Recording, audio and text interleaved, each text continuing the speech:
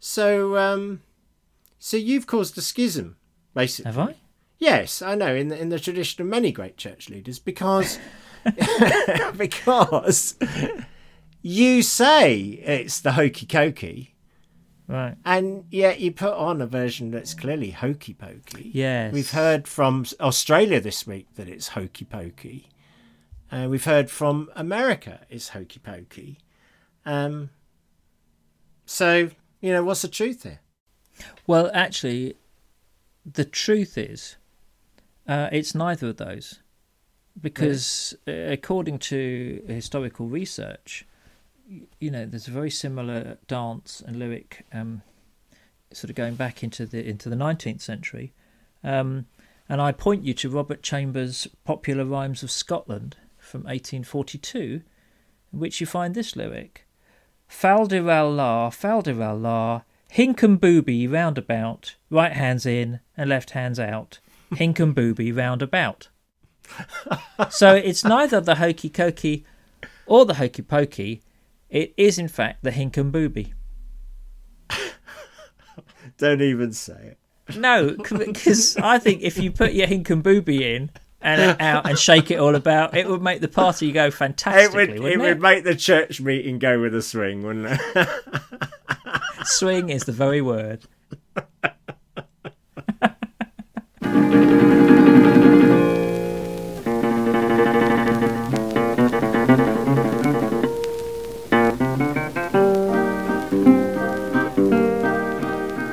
Welcome everybody to episode 220.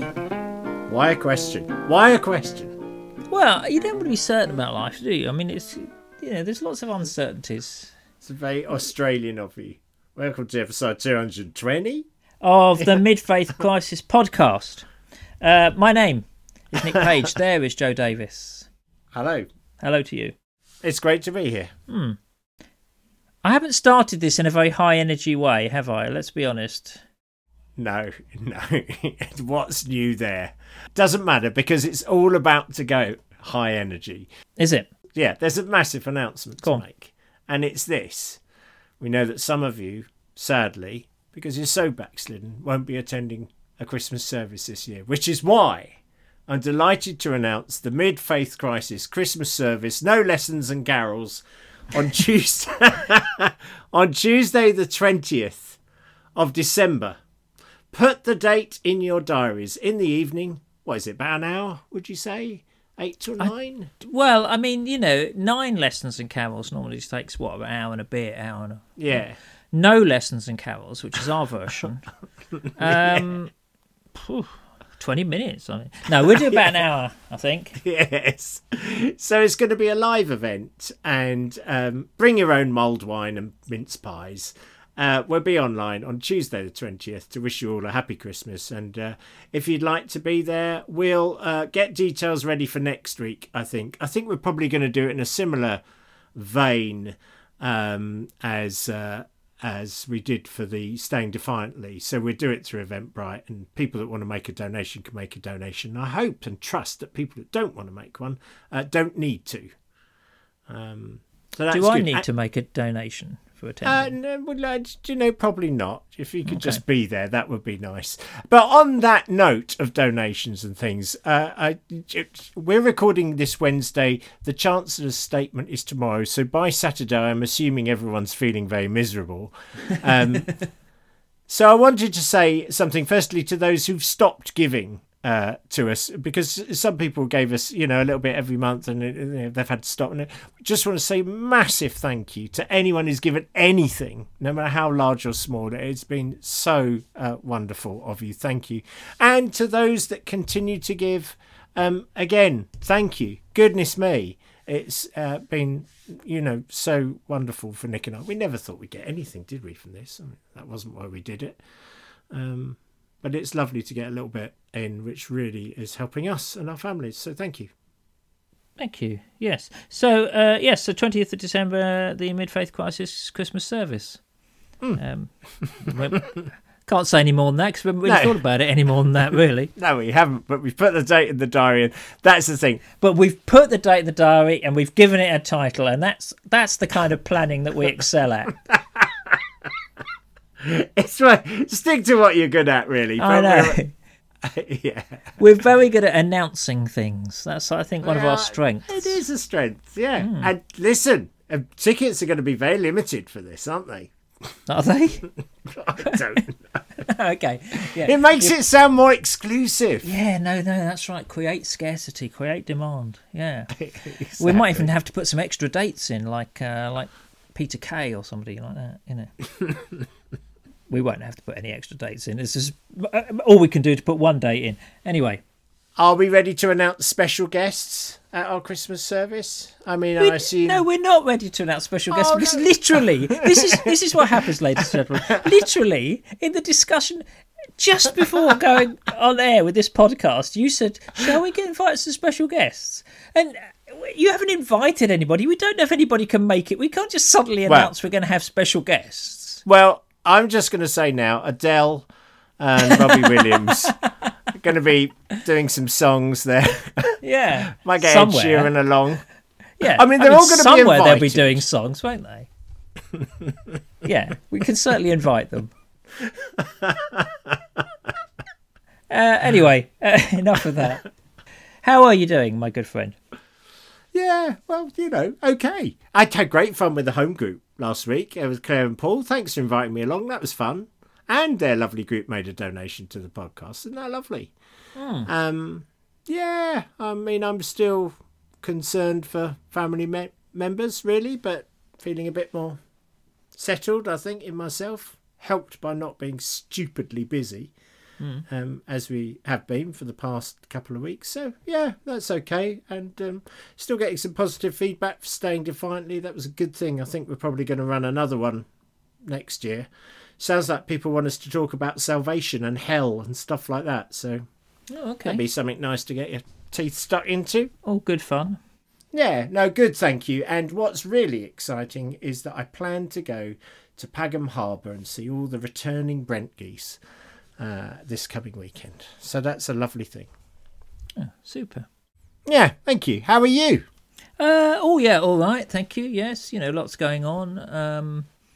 Lots of stuff happening. I did the cricket.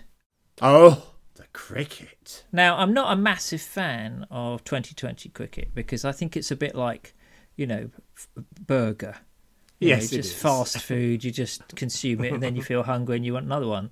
A great analogy. But where you know you take what England wins you can, really, if you're an England team supporter of any sport. And it was great. I did find it quite tense. I don't know if you watched it. So for those of you who are not interested in the Lord's game, England won the 2020 World Championship, and at one point I had to stop watching. And Claire said, "Why aren't you watching?" I said, "Well, it's too tense. It could go either way." Yeah. And she said to me, "Well, isn't that the point of sport?" She may have a point. Well, I don't know if she does. You know, I think there are some people who say this, aren't there? They like sort of close matches, and they say, you know, that's what, you know, you don't want one-sided contests. I frankly always want a one-sided contest. Yeah, as long as it's England. I want to sit back and watch the team I support, whatever team it is, just win easily, you know, without any stress.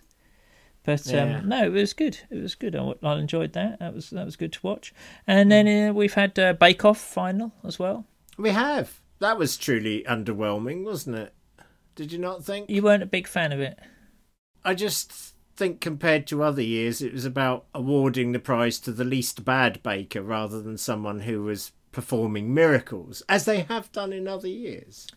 I think they've made it a bit too sort of tricky this year.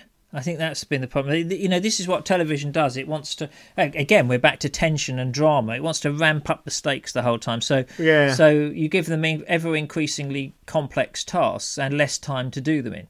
Yes, exactly. And I think really people want to see marvellous stuff and people being nice to one another. That's what you want out of Bake Off. It is. You want people being nice with the occasional sort of Paul Hollywood kind of critique, but it's supposed to be about niceness and great cakes. Yes, exactly. So I think this year it lost its way a little bit. Well, let's give that feedback to them. Okay, all right. Well, we can invite Paul Hollywood to the Christmas service. He can come to the Christmas. Why doesn't he bake the Christmas cake? Yeah, I mean, great idea. That's a no-brainer, isn't it? Come is, yeah. on. Oh, do you know, I'm really looking forward to the guest list. It's certainly more impressive than it was about 10 minutes before the beginning of the podcast. When you said, let's invite some guests, I didn't realise the calibre of the people you were thinking of, I must admit. I've never been a big fan of Celebrity. Do you watch I'm a Celebrity? I don't watch that. No, I don't watch it at all. No, I just don't really do Celebrity. Doesn't mean anything. I would much rather, in all honesty, listen to or meet a listener than, Matt Hancock. That's set the bar low, hasn't it? Sorry, let me think of someone else. Well, Adele. There you go. I mean, I like Adele and I like her music, but does she listen to the podcast? No. Do I want to meet her? Not really. Oh, okay. I mean, if she said, "Look, can we have a quick curry?" Don't get me wrong, I'd say, "Yeah, of course we can." Well, you'd say that for anyone, though, wouldn't you? If anyone said, "Could we have a quick curry?" You'd be there like a shot. Yeah, exactly. I don't know. It's always funny meeting famous people or people you admire. It's happened to me a few times, and it's quite a weird experience, really, because you don't really know how to react. You don't really know what to talk about. And and it's all vaguely unreal. It is odd. Do you know, I've just finished reading Bob Mortimer's biography, and it's lovely. It's really worth a read. It's called Underway, and he talks about that very thing. He says he's the kind of person who just wants to go down the pub, have a pint or maybe two with a friend and mate. He says it's so difficult now because you go down and everyone wants selfies with you and and you don't want to seem ungrateful, but that really isn't what you want from going for a quiet drink anywhere. And there is a certain price to pay, and he's just a quiet introvert person. He doesn't seek out fame. He never particularly craved it. It's very interesting. Yeah, good read that. I always admire people who are genuinely unimpressed by celebrity, I think. Yeah. I mean, the founder of Open Doors, Brother Andrew, was one of these guys who, wherever we met in the world, I think he just treated everybody the same. Yeah. And he's recorded this. I read an interview with him once where he said, I'm not really very impressed by people sometimes. He takes no notice of them. Yeah. And I'd like to be like that, I think. But I guess if I met somebody I really admired or somebody famous, I'd go all fanboy. I don't know, really. Yeah. But what do you think of the I'm a Celebrity thing? Because I think it's uncomfortably like sort of the stocks at the moment, putting somebody in the stocks and pelting them with rubbish. Matt Hancock on it seems uncomfortably like sort of a public sort of penance, I don't know. humiliation. I haven't really watched it. I mean, I really like Ant and Dec. I think they're just phenomenal presenters. And worthy of every award they've got, but I just don't. I've never really fancied the concept of it. Plus, also, if it was on once a week, maybe I would watch it. But isn't it on every night for an hour or so? I mean, that's a big commitment. Yeah. I'd probably past my bedtime, to be fair, at this stage of the game. So, let's move on, shall we? Yes, let's get to what you could call content. Some feedback. Well, listen, just a few things I wanted to say before we get into the feedback. One, thanks to beloved listener Andrew for sending in a really interesting article by Sam Wells, which I put on our Facebook page regarding conversion. That was very interesting. Thank you for that. That was good. Christine of Christian Hair fame also sent me an article by N.T. Wright about heaven and the afterlife in response to my doubting about, not being sure about going to heaven when you die and all those sort of things. So it was good to read N.T. Wright's take on all that sort of thing. Mim sent a song called Jesus, I Have My Doubts by John Foreman. Have you come across John Foreman? I hadn't. No. Yeah, it's quite good. And then Martin, beloved Martin, sent me in the trailer to John Wick 4, which I have to say looks like another beautiful, moving film. I've seen the trailer, yes, and it's very touching. It was quite moving, wasn't it? Yeah, no, it's a sensitive piece, I think. It is, yeah. Anyway, so moving on. Glyn sent this in. Oh, he sent this in today. He said, thank you for episode 218 on the mid-faith permacrisis. He said, I just wanted to agree with you 100% on the UK politics front. It's been so hideously bad over the last 3 years and getting worse that it drives me to despair. And I quietly wonder why some friends at church just cannot see the depths to which it has sunk. He said, my local MP has even asked me to stop writing to him. I love this, because all I do is complain about the lack of integrity, compassion and good sense that his party is wallowing in. He doesn't even respond with his own views. I want to scream. So he says, so I completely understand the desire to maintain a Christ-like response, but when these he says, sorry, well, he says, are openly and in full view of everyone abusing their position of trust and responsibility, I just fail again and again and again. I'm with you, Joe. And that's from Glyn. Well, thanks, Glyn. I don't know whether it makes me feel better, but it's nice to know you're not alone sometimes, because it is hard to maintain that kind of non-reactive presence in the face of some stuff that happens, I think. So thank you, Glyn. I appreciate you writing in. Yeah. So I think that is the question, is the desire to maintain a Christ-like response. Yeah. That's what we're trying to get at here, is what is the Christ-like response here? You know, I had lunch today with a friend of mine who's, conservative, member of the Conservative Party, in fact.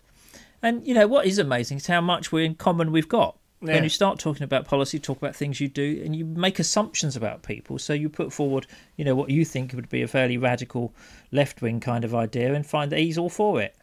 People are much more nuanced and complex than that. So I think, you know, carrying on that conversation and not sort of blanking people out is really part of a Christ-like response, I suppose. Some of the times it can be done and should be done, but let's not forget that one Christ-like response is to call everyone thieves and then go and turn all their tables over in a very sort of dramatic, prophetic way. Yeah. Well, there's certainly a precedent for that kind of dramatic, prophetic behaviour. Yeah. You might say, you know, throwing a variety of liquids over paintings is that kind of behaviour. Personally, I'm struggling a little bit with that. I can't really see what dead painters have done to upset the environmentalists. You know, they had many faults, perhaps, Van Gogh, but I don't think sort of climate crisis can be laid at his door. Oh, really. Is that right? Is that what's happening? I must have missed that news item. Well, there's a few things, haven't there? People have thrown soup over paintings, and then somebody's thrown ink over a Monet or something. You know, there's all kinds of stuff. They seem to just be throwing liquids over artwork at the moment. Oh, okay. That's the thing. And I understand the shock tactics, and I understand the depth of feeling, and I'm sort of struggling to see the connection here, really. But, you know, maybe that's just me. Okay, well, there we go. Thanks, Glyn. Mick says, hi, Joe. He says, on a personal level, I'm really sorry that your resting state is sadness, but it's probably not surprising in the circumstances. He says, I wanted to be able to shed some light, but could think of no wise words. He said, but there is good news. Advent is coming, and Advent means Brian Draper's daily emails. Now, we don't often advertise other people's stuff, but Brian Draper is a friend of the podcast, and so I don't mind doing it. And and Mick goes on, he says, it seems to me he's an expert on helping us lean into the darkness. I would agree with that. He says, secondly, I was very struck by the message from Gary last week. He says, the immediate thought I had when listening to Gary's story was Job, and it seems Gary has somehow been able to respond as Job did. I found that so encouraging to hear. Huge thanks to Gary for sharing. I was also impressed with how you and Nick responded. If Gary was Job-like, it seemed to me that you and Nick responded more in line with the Almighty than Job's comforters. Well, phew. Thank you for that. He says, thirdly, I want to comment on your discussion of your anger last week about comments in respect of immigration. You said that you felt that your rant had not done any good. I have to tell you that it did me good to hear it. My experience of being an immigrant must be one of the easiest, but I have to tell you that being an immigrant, while it can be exciting, is very difficult. So when you were angry on behalf of immigrants or potential immigrants, it made me smile. It felt as though you were expressing love and solidarity with your neighbour. When Jesus clashed with the powers that be, he did this because of his love for neighbour, the poor, the powerless and the oppressed. I thought you were actually being Christ-like and expressing your support for your struggling neighbours. And he says, keep up the great work, both of you. That's interesting. Well, a couple of things I'd like to pick up on out of that. Firstly, yes, Job-like, I think that's true. And I think at the end of Job, really, if we are like the Almighty, doesn't he just sort of comes in a whirlwind and doesn't answer any of the questions? Yeah, I think that's basically it, yeah. So I can see how people might think that we are playing that role, really. Do you know, I hadn't thought of that, but you're right. A lot of wind and no answers, really. That is pretty much the subtitle of the podcast. My reflection on this and on the whole anger thing is gosh, it's quite complicated being Christ-like, isn't it? It's yes, it is. Picking up as well on the previous email, you know, it's not as simple as saying just go and do what Jesus did, because it's got to be contextualized and you've got to see beyond almost the actions and say what's the principle behind here. You know, if you were talking, for example, about driving out the moneylenders, what's the thing there? Is the thing sometimes that's used as a justification for sort of some being kind angry. of violent, Exactly. angry. Yeah, But actually, what the principle is, people making a lot of money out of pilgrims. That's fundamentally what's happening there. People are fleecing. The system is fleecing genuine worshippers, and Jesus always really disliked that. Yes. And so it's not just about the action itself, but it's what's causing the action. So I think with the whole anger thing, it's caused some really interesting discussions, hasn't it? Because it is, it's quite tricky. Just being Christ-like is not just a case of, you know, growing a beard and putting on some sandals. It's No, if only. if only, because I'd be halfway there. You know, but yeah, it's complicated. It is complicated, but it's always good to go back and read the Gospels and really get at what Jesus is sort of, when he is angry, what he's angry about. And as we've said many times, he seems to be critiquing religion. Anyone who makes it difficult for the poor, the oppressed, the outsider to be able to worship or feel included within the love of God. He seems to have his angriest words.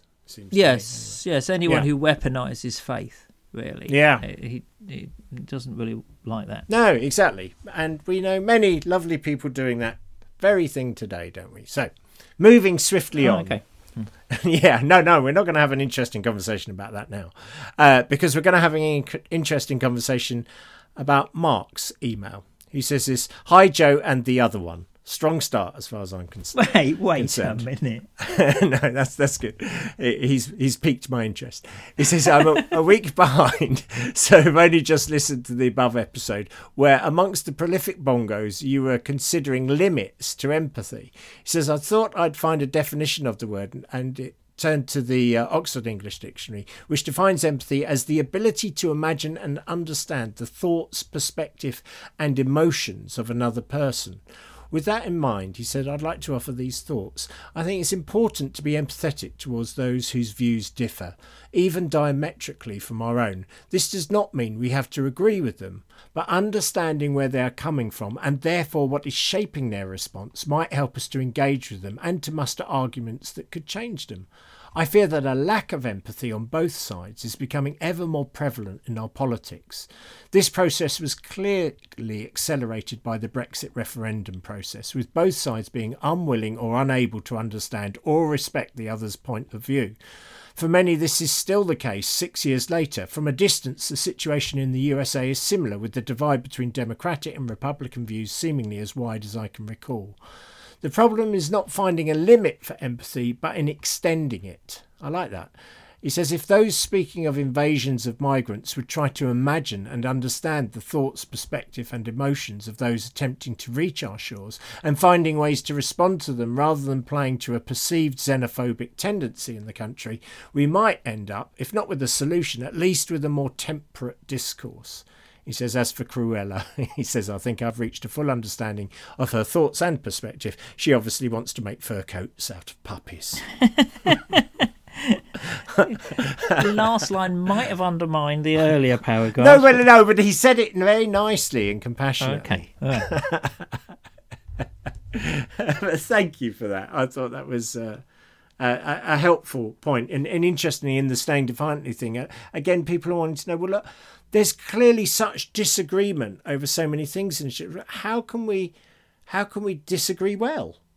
You know, how can we learn to live one another? We've got different views on things, but how can we live well together and live Christianly together, Christ-like together? I thought that was really a really helpful email.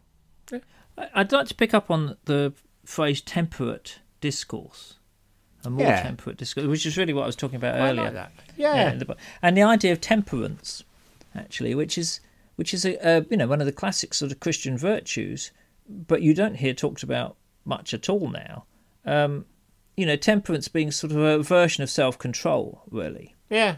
And I mean, insofar as you hear about it talked about at all, it was talked about in terms of alcohol, but it's not really what it's about. It's about self-discipline and self-control, really, and not sort of not losing your temper, not excluding people, not getting over violent, not getting too passionate on one side or the other. So it's kind of looked down upon because, we tend to overvalue passion sometimes. I think. It's like whenever you go for a job, whenever you talk about a job, I think people will say, well, why are you passionate about this? You have to say why you're passionate about a job. I spoke to a guy once who had come out of employment and was now a consultant, working, what's the word? He was now a contractor for various things in IT. And I said, what's the best thing about it? And he said, the best thing about it is I don't have to pretend to be passionate about the job anymore. I just have to go in and do it. And they're not expecting you to be passionate about it. That's great. But everybody, all the advertising is about, we're passionate about this. We are passionate about our product. Instead of going, well, it's quite a good product and we're quite pleased with it. It could be better, it could be worse. But, we think it does the job.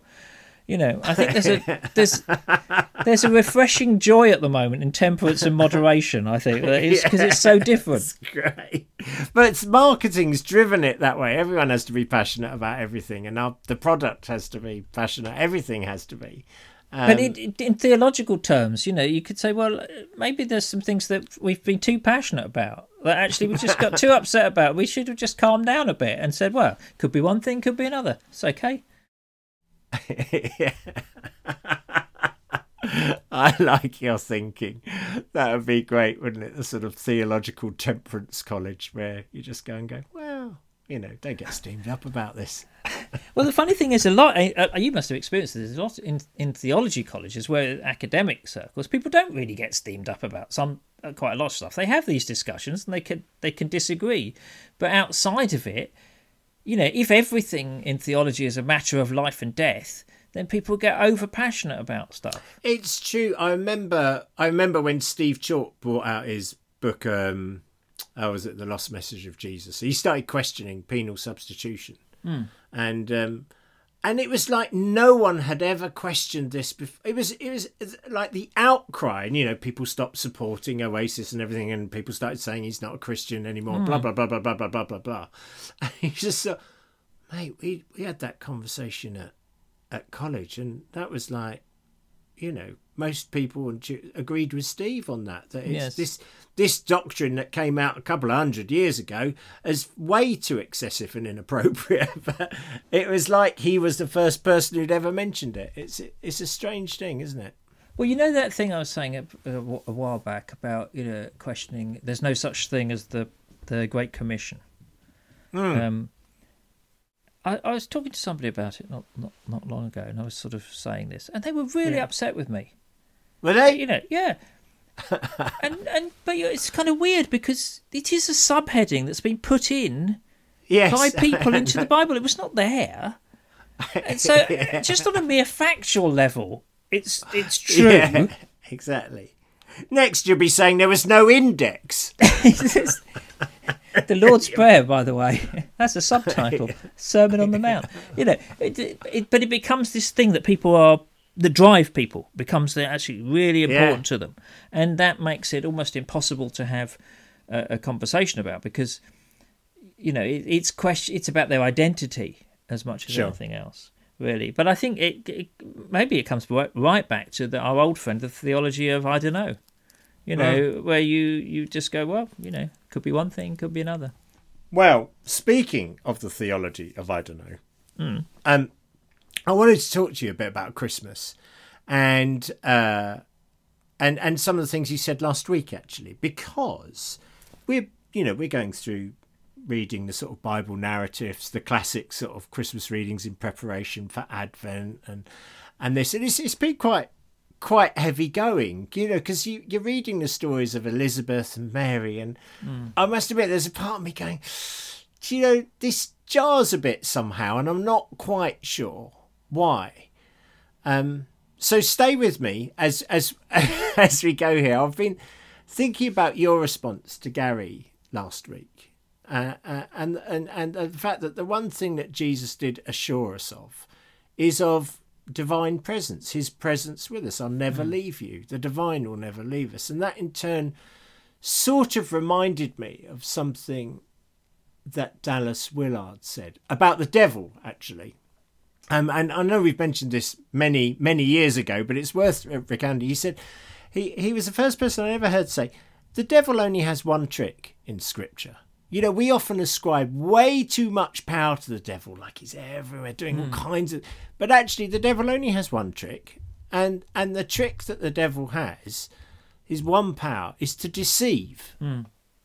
And that's it. Now, unfortunately, you say that's it like it's not a very impressive thing. Actually, if you can deceive people, it is a very big power indeed. If you can immobilise the church by having people tell lies, making them feel like Christians who began a church for, tens of years and still feel like God doesn't love them. I think that's a pretty great skill for the enemy to have. But just this idea of oversubscribing power to the devil, it made me wonder if this doesn't sound too heretical, whether we oversubscribe power to God, in actual fact. And that God can't fix everything, but God is always with us. Hence why I don't even like the name God now, because God, for me, conjures up this idea of a personable force that, is almighty and power and, like throwing thunderbolts, launched creation and all that sort of thing, and could cure people of cancer but holds back because whatever reasons, my ways are not his ways, and I can never understand him. But what if God can't do all those things? Anyway, what God can do is be with us in everything. I'm sure that's a very ancient heresy that you're about to tell me what it is.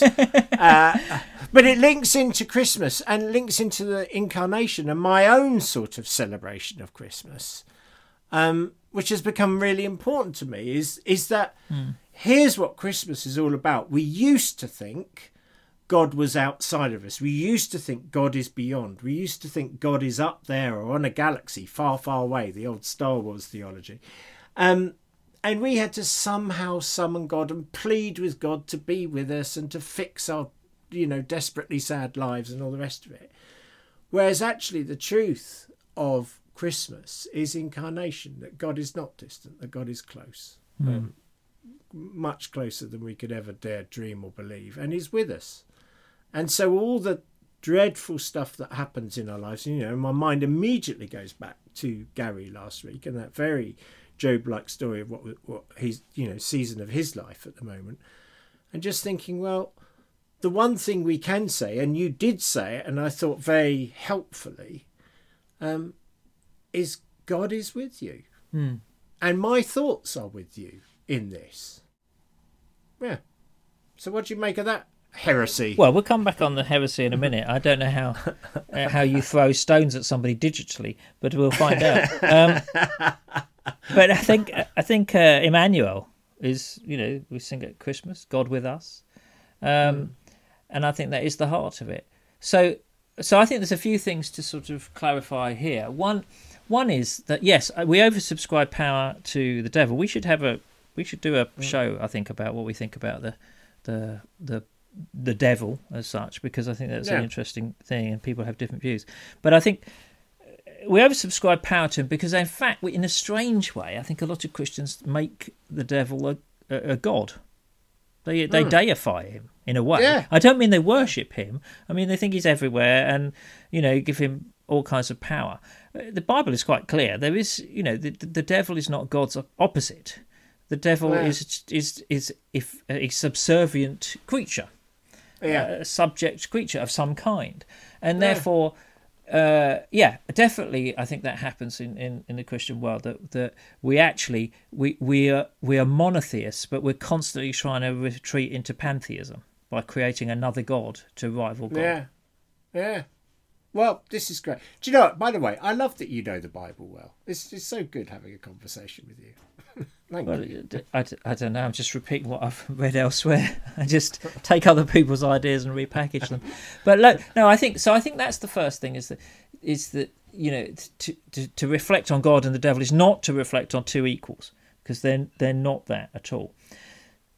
Do we oversubscribe power to God? Well, there's been a long kind of discussion about this, about the theory of divine kenosis. You know that bit where in Philippians where Jesus, being the very equal of God, chose not to make himself that, but to emptied himself and became human. Yeah. And so the question is, well, of what has he emptied himself? And it's frustratingly, it's not really clear what it was. But there's that self-limiting behaviour going on, that he could have done X, Y, and Z, or been, but he chose to be something different. He chose to operate in a different way. He chose to self-limit. And yes. I suppose the question you're asking is, does God do the same? And it's sort of classically wrapped up with a lot of ideas about free will, I think, because by the very nature of free will, God has to sort of self-limit to some extent. Yeah, because it might override our free will. Yeah. So I think the classic sort of formulation of it is that God could fix anything, but he doesn't fix everything. He will fix everything at some point, or everything will be transformed, but he doesn't at the moment. Now, what's causing that? I actually do subscribe to the idea that God is self-limiting to some extent in order to allow free will to work, in order to raise humanity and to give us the dignity of self-determination and free will. He chooses to limit his power and his involvement. I don't know what I think about that. I mean, that could be the case, but how would we know if it wasn't the case? How would we know that God can't do everything? Does God... So for example, I'm just going to say this out loud because there's no church to throw me out now. So, well, I could throw you out the podcast. But yeah, that's true. Oh yeah, that would be a shame. But how do we know that God is self-limiting? How do we know God just doesn't have the power? You see, I remember this. I read this really amazing essay once by a guy called William Platcher, who says that he was suggesting that actually God is not almighty. God is all loving. Yeah. And therefore, because God is primarily love, not power, love risks vulnerability. Love risks being hurt. So that was that whole notion of when Moses went up the mountain, couldn't look at the face of God because no one can look upon the glory of God's face and live. He was suggesting that no one could see that much pain and live because God loves us so much, but we have caused so much pain. No human could look at that much pain and live. And I suppose that started me off on a whole journey of exploring the idea of, to what extent is God really, or has God ever been almighty in that sense? If God's primary attribute is love. I think, you get into some very sort of deep waters, but if we take Christ as if we take the idea of having seen Christ, we've seen the Father, then what do you take from that? You take a being who could have called down angels to support him, to strengthen him, to remove the cross. Yeah. But didn't. Yeah. But chose instead to empty himself of that power, or that ability, and die and forgive. Yeah. And to me, this goes back to actually at the heart of Christmas. For me, there really is something worth celebrating there. There's a message about the presence of God always with us. There's a message about how the true nature of God is love. I must admit, when the focus shifts from that into the Christmas narratives of the Gospels and the donkeys and the Virgin Mary and the visits of the kings and everything, I think that it triggers so many associations with nativity and almost fairy tales that it's very easy for me to get lost and diverted and just go, oh, I don't know, and how much of this really happened and how much is metaphor and how much is the story, and to get distracted from the truly wonderful message at the heart of it. Do you know what I mean? I sort of get frustrated that that's what the world gets and all the time as well. I mean, it is a good thing, and I love the nativities, and it's a great joy as a parent to see children in them. But I still think they distract from a really powerful, important, hopeful message for our time, really, today. Yeah, you see, I would say they don't distract from it at all. I think the whole point is that, you were talking about God. If God is love, then love is vulnerable, or opens itself up to vulnerability. Yeah. And what could be more vulnerable than a baby? Yes, I agree with that. But if I were to write the Bible, I mean, if I can just be Matthew. If I were to write the Bible, can I be Matthew and Luke for a moment? Yes, go on then. And just say, look, here's what I'd do. I'd say, do you want to know something about Jesus? Here's the deal. He's a homeless kid born on the street. He's a refugee who flees to Egypt because the insane king wants to murder babies and is jealous. He comes back. I would tell the story like that, but no, they've got to put in virgin births and stars and kings and stuff. And it just starts. It's just a little bit triggered. That's all I'm saying. Maybe we should hold some of this for our No Lessons and Carols discussion / Christmas service. Yes. Let's do that. In fact, this whole podcast has really been one long trailer for it, hasn't it? If this is the trailer, I don't want to see the film. I'll be honest.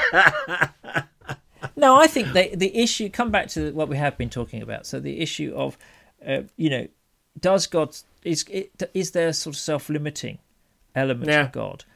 And I think if there is love involved, then there's always an element of self-limiting, isn't there? If you love someone, you're always going to limit what you want to do. Yes. Because you actually end up wanting the best for them. Yeah. And if there's freedom involved, there's got to be some kind of self-limiting. So I don't think it's about God's potentiality. That God, if God is God, and He's all powerful, all that kind of stuff, the Creator God. But I think it's the choice that He makes out of love. Yes, I like that. And of course, it reminds me of the law of least love, which is in any relationship, one person loves the other person more than the other. Yes. And that person always is hurt the most, which is probably why in our relationship, I feel hurt a lot of the time because I love you so much. I was just going to ask the same question about which one of us is more vulnerable.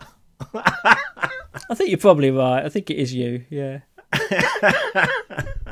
Anyway, look, we should wrap up, really. Well, we've strangely rambling episode, really. It was, but that's not unexpected. But thank you for sticking with it. If you did, well, as ever, do let us know what you think about what we've been talking about, or indeed anything else you want to talk about, or questions you want to ask, or critiques. I'm always interested in critiques. That's a lie, actually. I'm not very interested in critiques at all. If you don't like it, go and do your own podcast. That's what I say. But do send your emails to Yeah, Joe at midfaithcrisis.org. But also, I would love to hear from you because, I mean, here we are exploring. I am not saying I don't think Christmas is a fantastic time to remind ourselves of good news. I'm just wanting to drill down what the good news actually is. So, please do write in. I really would love to hear. I'm genuinely asking these questions at this time. What's great about Christmas for you? What do you sense are the things that sort of get you excited? What gets you passionate about Christmas? Oh, yeah, perhaps would be another way of saying it. Have yourself a very temperate Christmas as well. Yes, exactly. Anyway, thank you very much for listening. As ever, Thank thanks you, to all everyone. who support the podcast. That's great. And we'll be back with you next week.